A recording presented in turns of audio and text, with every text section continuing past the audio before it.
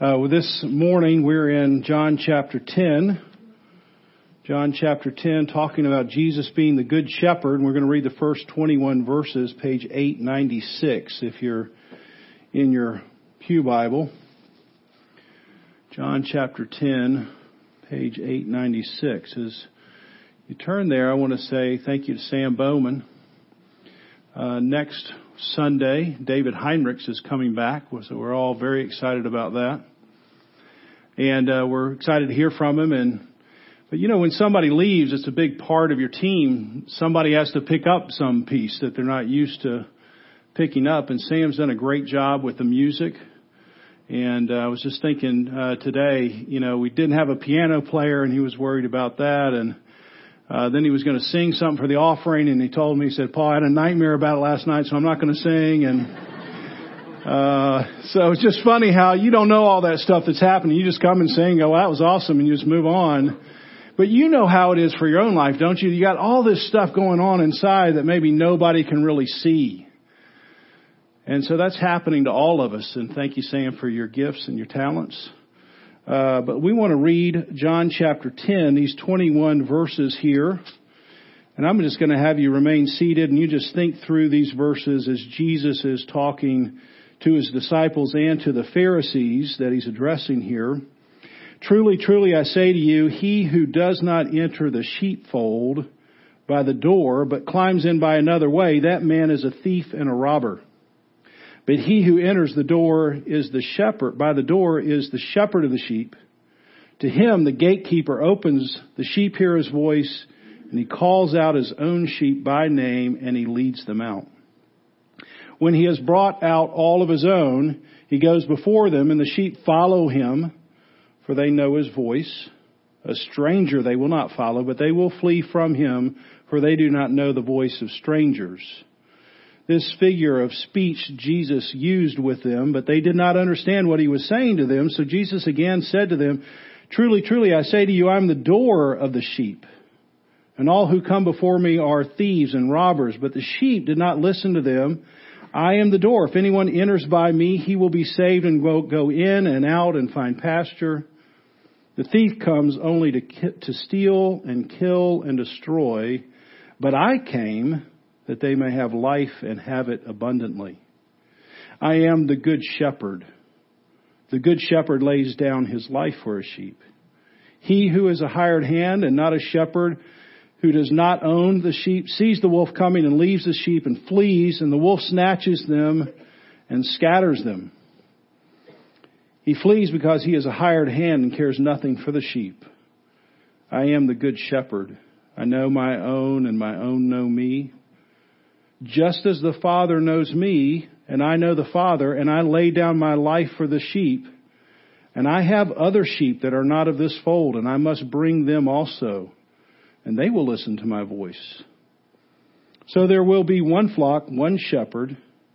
For this reason the Father loves me, because I lay down my life, that I may take it up again. No one takes it from me, but I lay it down of my own accord. I have authority to lay it down, and I have authority to take it up again. This charge I have received from my Father." There was again a division among the Jews because of these words. Many of them said, "He has a demon. He is insane. Why listen to him?"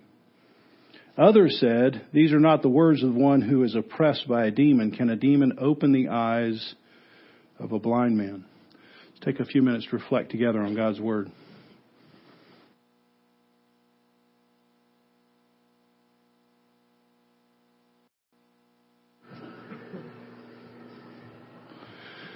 You may know that when the Bible was written, it wasn't divided into chapters and verses. It was just a letter. And then many years later, they put the chapters and verses, which I think is generally helpful. But what happens sometimes, like in John chapter 10, you don't realize there's a story flowing from really back in John chapter 7 all the way into John chapter 10. So what's happening up until this point is Jesus has come to Jerusalem for a great festival. And he has this ongoing dialogue with the religious leaders, the legalists of Jesus' day. And he heals a man that was born blind, chapter before, which is really a wonderful thing. And there's only just one little catch. He healed the man on a Sabbath day, on a Saturday, if you were Jewish. And so it's a great thing to heal a person who was born blind. You just can't do it on Saturday. That's just against the rules. I mean, we're happy if you do it on Sunday or you can do it on Friday, but on Saturday, that's work. And we just can't have somebody come in here breaking the rules. And so this agitating, sort of heated dialogue spills over for several chapters. And basically the Pharisees are looking at Jesus and asking this question, who do you think you are? Coming in and playing by a different set of rules. That's not how you operate. You got to come in and you got to kind of get inside the walls. You got to get in the lanes, Jesus, and you're not running in our lanes. And that's frustrating. Jesus isn't playing by the rules. And this agitation, which you see in the very last verses, he has a demon. He's insane.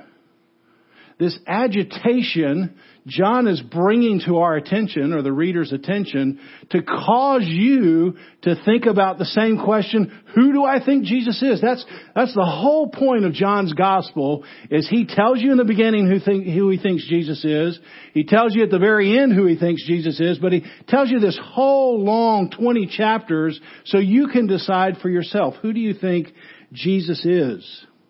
He's trying to stir up in you just your thinking about it, because the one thing John doesn't want you to leave, having read his gospel, is to go, I don't know. I mean, does it matter? I mean, Jesus, you get Jesus, you get God, you can get other things and get to God. It's like, God's on the mountaintop and Jesus is one road. There's a bunch of roads up to the top. I mean, it really doesn't matter, does it? Why are you so exercised about this? And Jesus and John would say, no. Please, that's like the worst thing you can think if you're a reader of the Gospel of John. That Jesus either is who he says he was, he's God in the flesh, he's God with skin on, or he really is insane. Those are the only two options. He's not allowing you to just be apathetic and say, I don't know, does it really matter? It really matters. The difference between what you decide about Jesus is the difference between life and death. He has come to give life and give it abundantly. And any other option is a thief who has come to kill and steal and destroy. There's not a third road. Those are the two options. If you look at verse 18, Jesus says this about himself. It's really remarkable. You can kind of read by it and not think about it. I have authority to lay down my life. Okay. I mean, I guess everybody has that authority. I mean, I can fall on the grenade for my friends. You do have the authority to do something with your life. But then he says, I have authority to take my life up again. I mean, who talks like that? I mean, I have authority over my life, and then when I'm dead, I have authority over my deadness. I mean, who talks like this? I mean, when you're dead, you don't have any authority. It's all over. Whatever authority you had ended when you die, unless you're Jesus. And Jesus has authority over life, and he has authority over death. Nobody talks like this unless you're really Jesus and you're really God in the flesh, or you're crazy. Those are really the only options. So here we have this conversation that's spilling out about this blind man from chapter 9 into chapter 10. And Jesus is giving what he calls a figure of speech, this analogy about a sheep and a shepherd. And as we look through here, I want us to just take a look at three different groups of people. First, the sheep. Then I want us to think about the thieves and the robbers. And then finally, the good shepherd. So let's look at those three in turn. The sheep. There's a great little book called A Shepherd's Look at the Psalms. And the writer, a guy named Philip Keller, he was a shepherd for a while. And during that time, he obviously took note of what it was like to be a shepherd of sheep. And then he began to read back into the Psalms and see what the psalmist was writing about being a shepherd. And what he learned about being a shepherd, or maybe what he learned about the sheep, was not really a very pretty picture. Sheep, if you don't know, are some of the dumbest animals on the planet.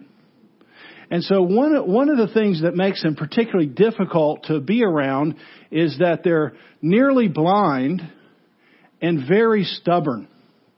So think about this combination. Blind, I don't know what I'm doing. Stubborn, I think I know what I'm doing. And so what happens with the sheep is they got their heads down most of the time because they're eating, and they'll get too close to the edge of a cliff.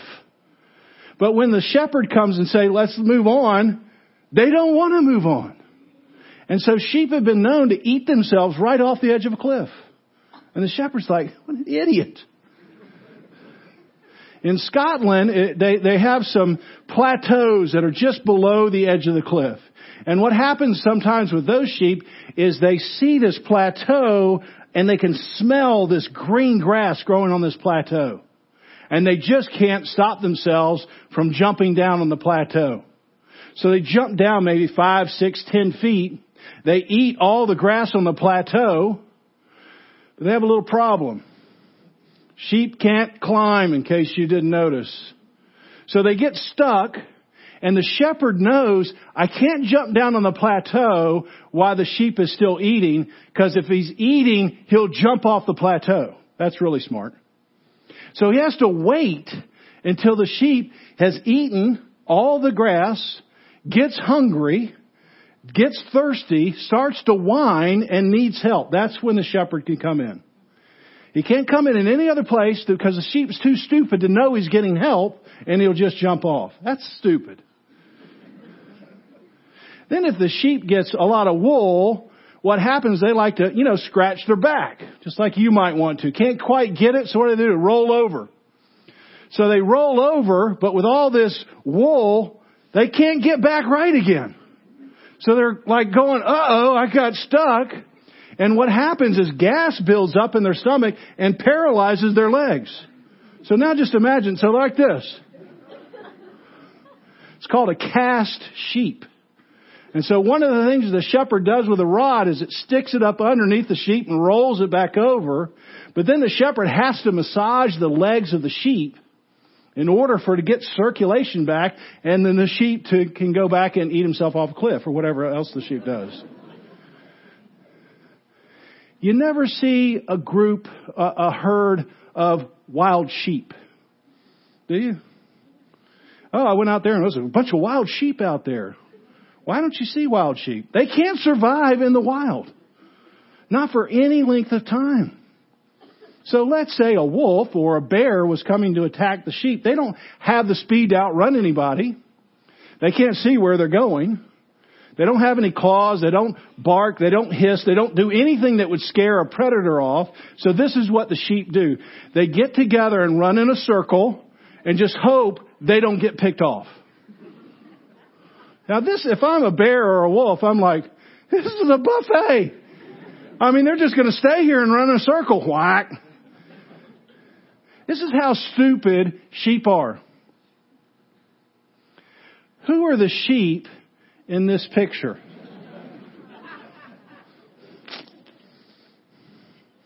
You and me. If you don't understand that one point, you'll never see Jesus. Because if you're wealthy and educated and you think you got mostly it's going on for you, and yeah, you got this trouble over here on the side or something, or you're dented but you're not broken, whatever you think of that's, I'm kind of okay and I need somebody to kind of help me out here, you're not going to see who Jesus is. You have to see yourself as really a helpless, dumb sheep. That if you and I were left on our own, we'd eat ourselves right over a cliff. We'd get ourselves stuck thinking, oh, this is pleasurable, and then we couldn't roll back over and we'd die. That's how we would operate. Some of you know, yes, I've operated like that. I know how that feels. So the first thing when you look at this story, you're just trying to identify who these characters are, and you can't really look at the Good Shepherd, or you can't look at anything else until you really understand, okay, I'm the sheep. I have a big problem.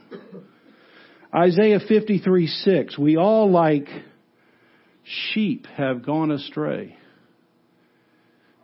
The psalmist 119, I have gone astray like a lost sheep. So if you want to make any progress with Jesus, it's crucial to see yourself. It's crucial for me to see myself as a sheep. Tim Keller drives this point home with this quote. Notice that we're continually overestimating or underestimating what we are capable of. Notice that we are continually overestimating or underestimating what we are capable of. For example, your present self thinks your past self was a fool. Your present self looks back at your past self and says, well, back then I needed guidance. Back then I didn't understand, but now I see. So your present self thinks of your past self as a fool, but you see the problem, don't you? Your future self will think your present self a fool. When you're 16, you look back when you're 12 and say, well, I was a fool to think and act in such a manner. Yet when you're 25, you're going to look back to when you were 16. Or when you're 50 and you look back in 25, you're going to look back and say, I was a fool back then. And this is how Keller concludes. What this means is that you're always a fool. Yet you're always thinking, I'm just about to get over it. Do you notice how that works? I mean, I'm almost 54, and if I look back when I was 25, I would say, what a fool. I hardly knew the stuff that I could even imagine knowing now. But when I was 25, I would look back and say when I was 16, what an idiot. 16, I would hate to have been my parents. But do you see, when I'm 75, I might look back when I was 54 and say, what a fool. But the whole time I thought I was arriving. I thought I was just about ready to get over my foolishness, and therefore I really didn't need a Savior. I just needed some maturity. If that's what you think, you're never going to see your need for a Savior. You're never going to see, I need a good shepherd. Secondly, we have thieves and robbers. So the shepherd comes in, he calls those who are his own. Could be a whole other sermon. But there are other counterfeits that are coming in. They're also trying to get the sheep. And they're thieves and robbers. You see them in verse 1 and 8 and 10. How many of you know what wood veneer is? Wood veneer. You know what that is? That's a thin piece of authentic wood, like oak, let's say. And it's slapped on top of a piece of cheap wood, let's say, like particle board. And the great thing about wood veneer is you get a cheap piece of furniture that kind of looks authentic. And you go, well, that looks like a nice wood desk or an oak desk. But, after a while, you realize that's not the same thing. It's usually not very heavy. It doesn't stay together very well, if you've ever noticed it. Because the particle board underneath, over time, especially if you move the piece of furniture, it begins to degrade. I remember with Zachary, we were getting a desk from a friend, and it was so embarrassing because we're getting the desk and we're putting it in this trailer, and then as we were moving it, the whole thing just collapsed. It's like a house of cards, and we're like, oh my gosh, what a wonderful desk. What a nice gift. But what it was is it looked good, but underneath it was cheap. You can't ever sand wood veneer because just as soon as you start sanding, you hit the particle board. So what was happening with the thieves and the robbers, the religious legalist in Jesus' day, was he was beginning to rub up against these people. For instance, he was healing people on the Sabbath. And that just began to chafe these Pharisees. And what you found out underneath these Pharisees is that they weren't the real thing. They look great on the outside.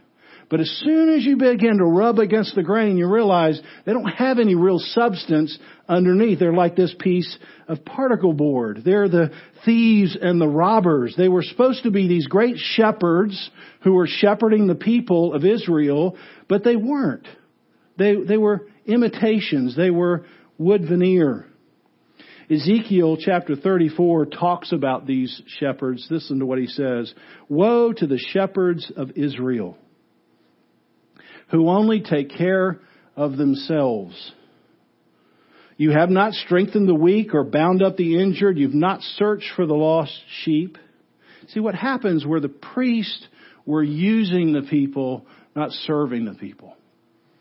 Whenever you get into a religious environment, you ever get into a church, find somebody that you're following. If you feel like they're starting to use you, it's a pretty big red flag. They weren't serving the people. They weren't going out of the way for people. They weren't finding the injured people and binding them up. They weren't finding the lost people and bringing them back home. They were just saying, hey, you all in here, I'm using you for my benefit. That's what was happening. God continues on in Ezekiel 34. It says, I'm against these shepherds. I will hold them accountable. I will go search for my sheep. I will search for the lost. I will bring back the strays. I will bind up the injured. See, when Jesus comes in and says, I am the good shepherd to the Pharisees, they understood what Jesus was saying, and that is, you're not the good shepherd. Move out. The real shepherd is here, the one who's come to bind people up, to find lost people. And when he rubbed up against the Pharisees only had one defense, and that was just to call him names. He's a demon. He's insane.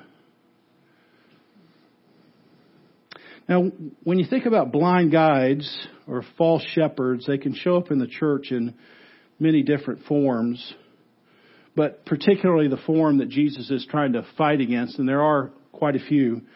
But this one is the false direction of legalism. You got to understand what legalism is before you really understand what he's fighting against. And let me give you one definition and then one picture. Here's a great definition of legalism. It comes from a guy named Lee Irons. Christian legalism is the mistaken idea that you've been accepted into the program, yet you are still on probation. You hear that? Hey, come on in.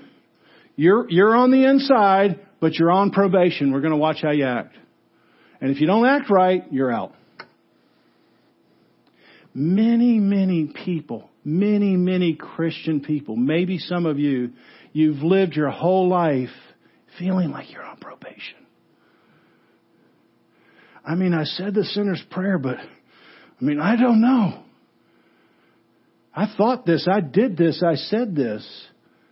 Maybe I'm out now. I'm not following what I think are the rules.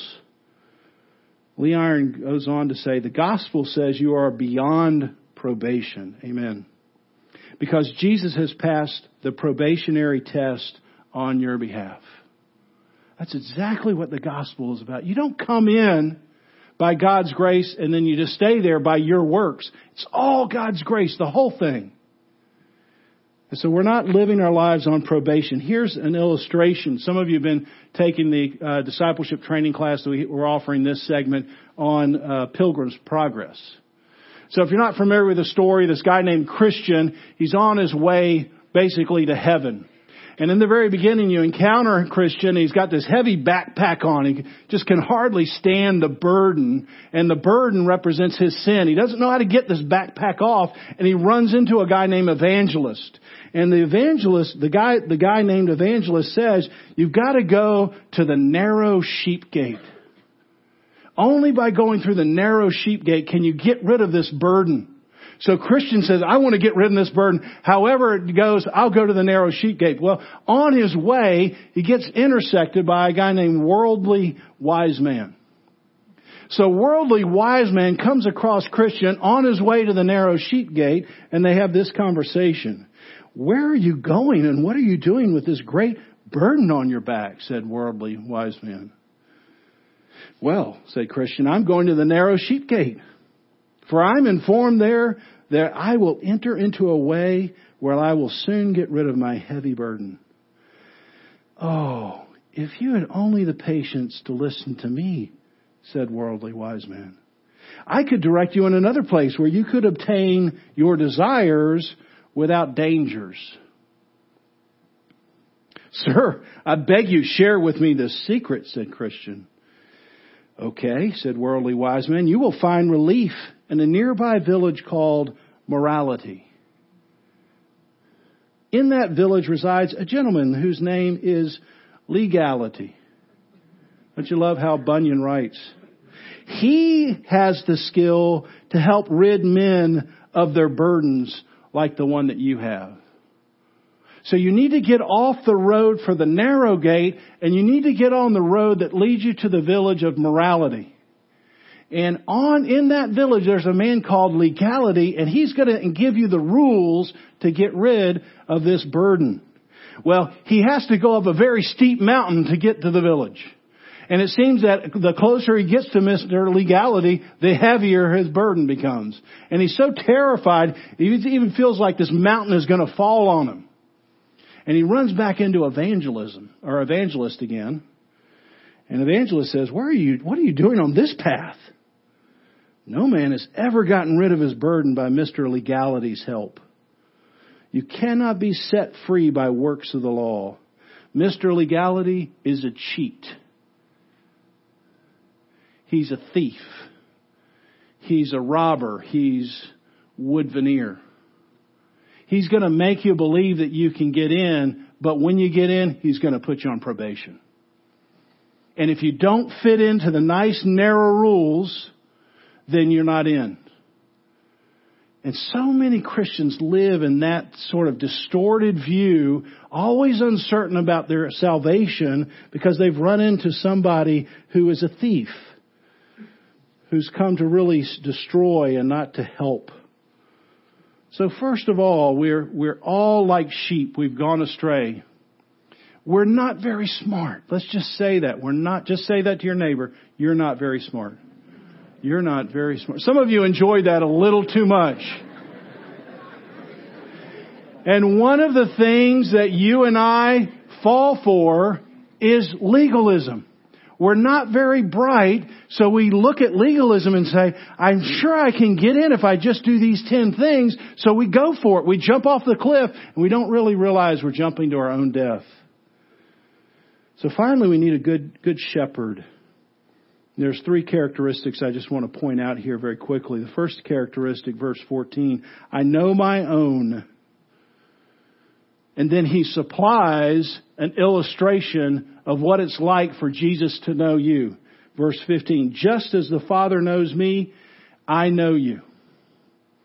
Now think about that. Just the kind of transparency Jesus has with his Father, he has that complete transparency with you. There isn't any spot that Jesus can't see on your soul. He knows all about you. Now think about that. David says this, oh God, you know my foolishness. My sins are not hidden from you. One main reason Jesus is a good shepherd is that he sees all your spots and he still keeps coming. That's so wonderful. I see you completely, Paul, and I'm not put off by you. I'm still coming for you despite all of your sins. That makes Jesus a great shepherd. Now, I just think about this illustration, a story most of you are familiar with. John chapter 4 is a pretty famous story, the woman at the well. Remember this? He comes to this woman at the well, and she's been married 5 times. She's on her 6th husband. And she comes at noon because everybody knows that the kind of lifestyle she has. And she has this dialogue with Jesus about this water, this life-giving water. And finally, Jesus says, hey, I know everything about you. Really? And she tries to change the subject, not surprisingly. And at the end of the story, she meets the good shepherd. And what's very surprising is then she goes back to her hometown and she tells all the people about Jesus. She becomes an evangelist to her town. But this is what's surprising. What did she say? She went back to all these people who know all about her and said, I met somebody who knows all about you and would like to say everything about you out loud. Now, is that a good strategy for evangelism? There's somebody who knows everything about you and he can just say it out loud. Now, if she had come back to me, I would say, I wouldn't really enjoy meeting a person like that. I don't want somebody to say everything I've done out loud. I'm actually spending a lot of time trying to hide behind a bunch of stuff. And that's true unless that person's love runs deeper than his knowledge. And that's Jesus. See, so many people, including myself, are terrified of really being seen. They just show the parts they want people to see. And Jesus comes in and says, Paul, I see every dot. But my knowledge of you only reaches this far, but my love for you goes underneath all of that knowledge. So Jesus is a great shepherd because he sees everything and he still keeps coming for us. He knows everything about us.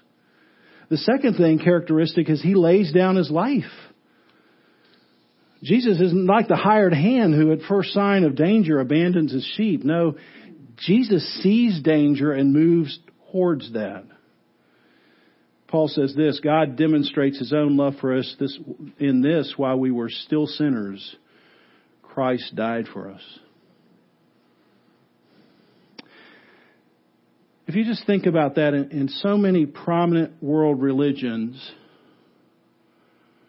you sacrifice yourself and God gives you something. Think about that. If you do these things, then you'll get something in heaven.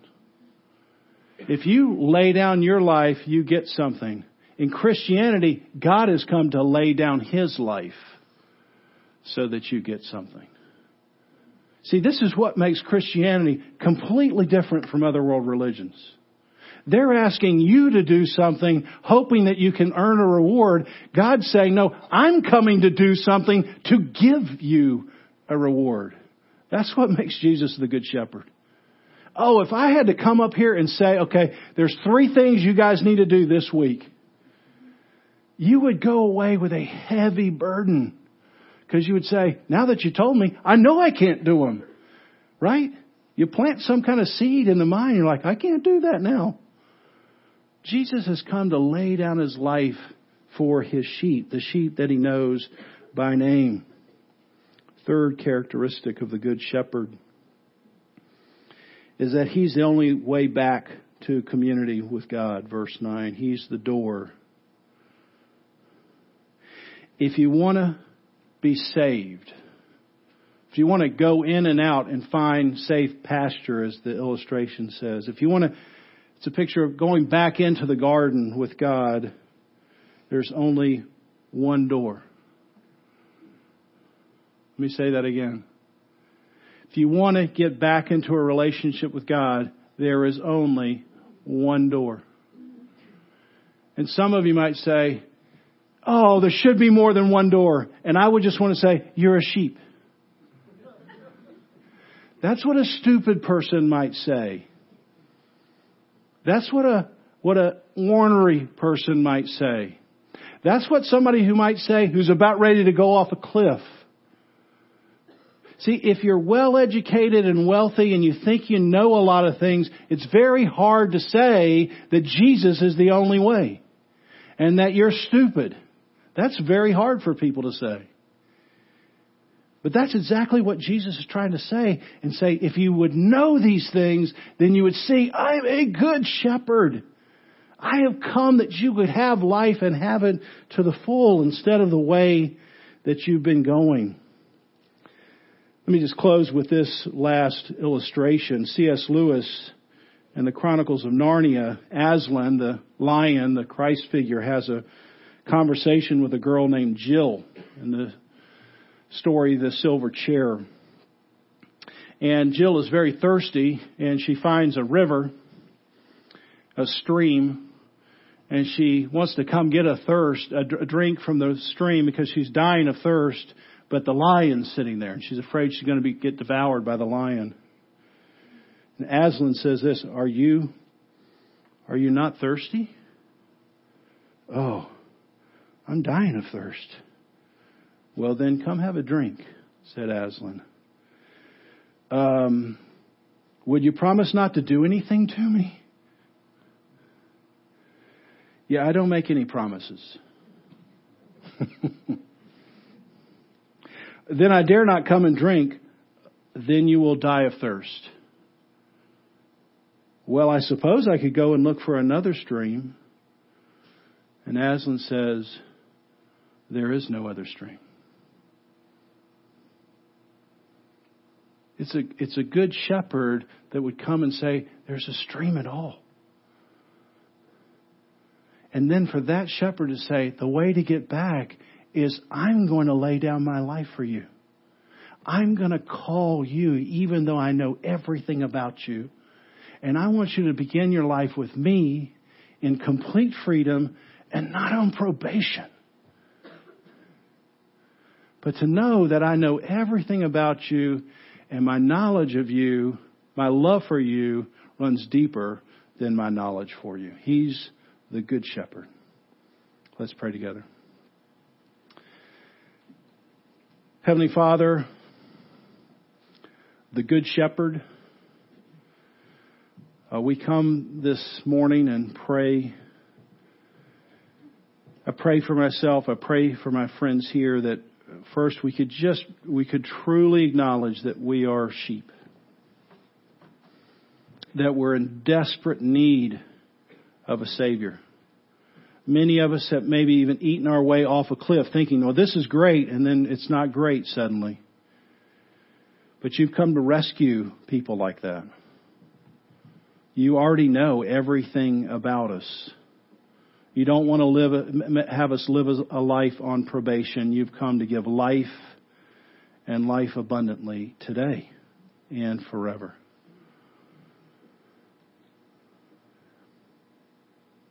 For those, Lord, who are here and are cast down by their own stupidity or by the sin of the world, would you be the good shepherd and come and turn them right side up? Massage their legs so they may walk alongside of you. I pray in Jesus' name. Amen.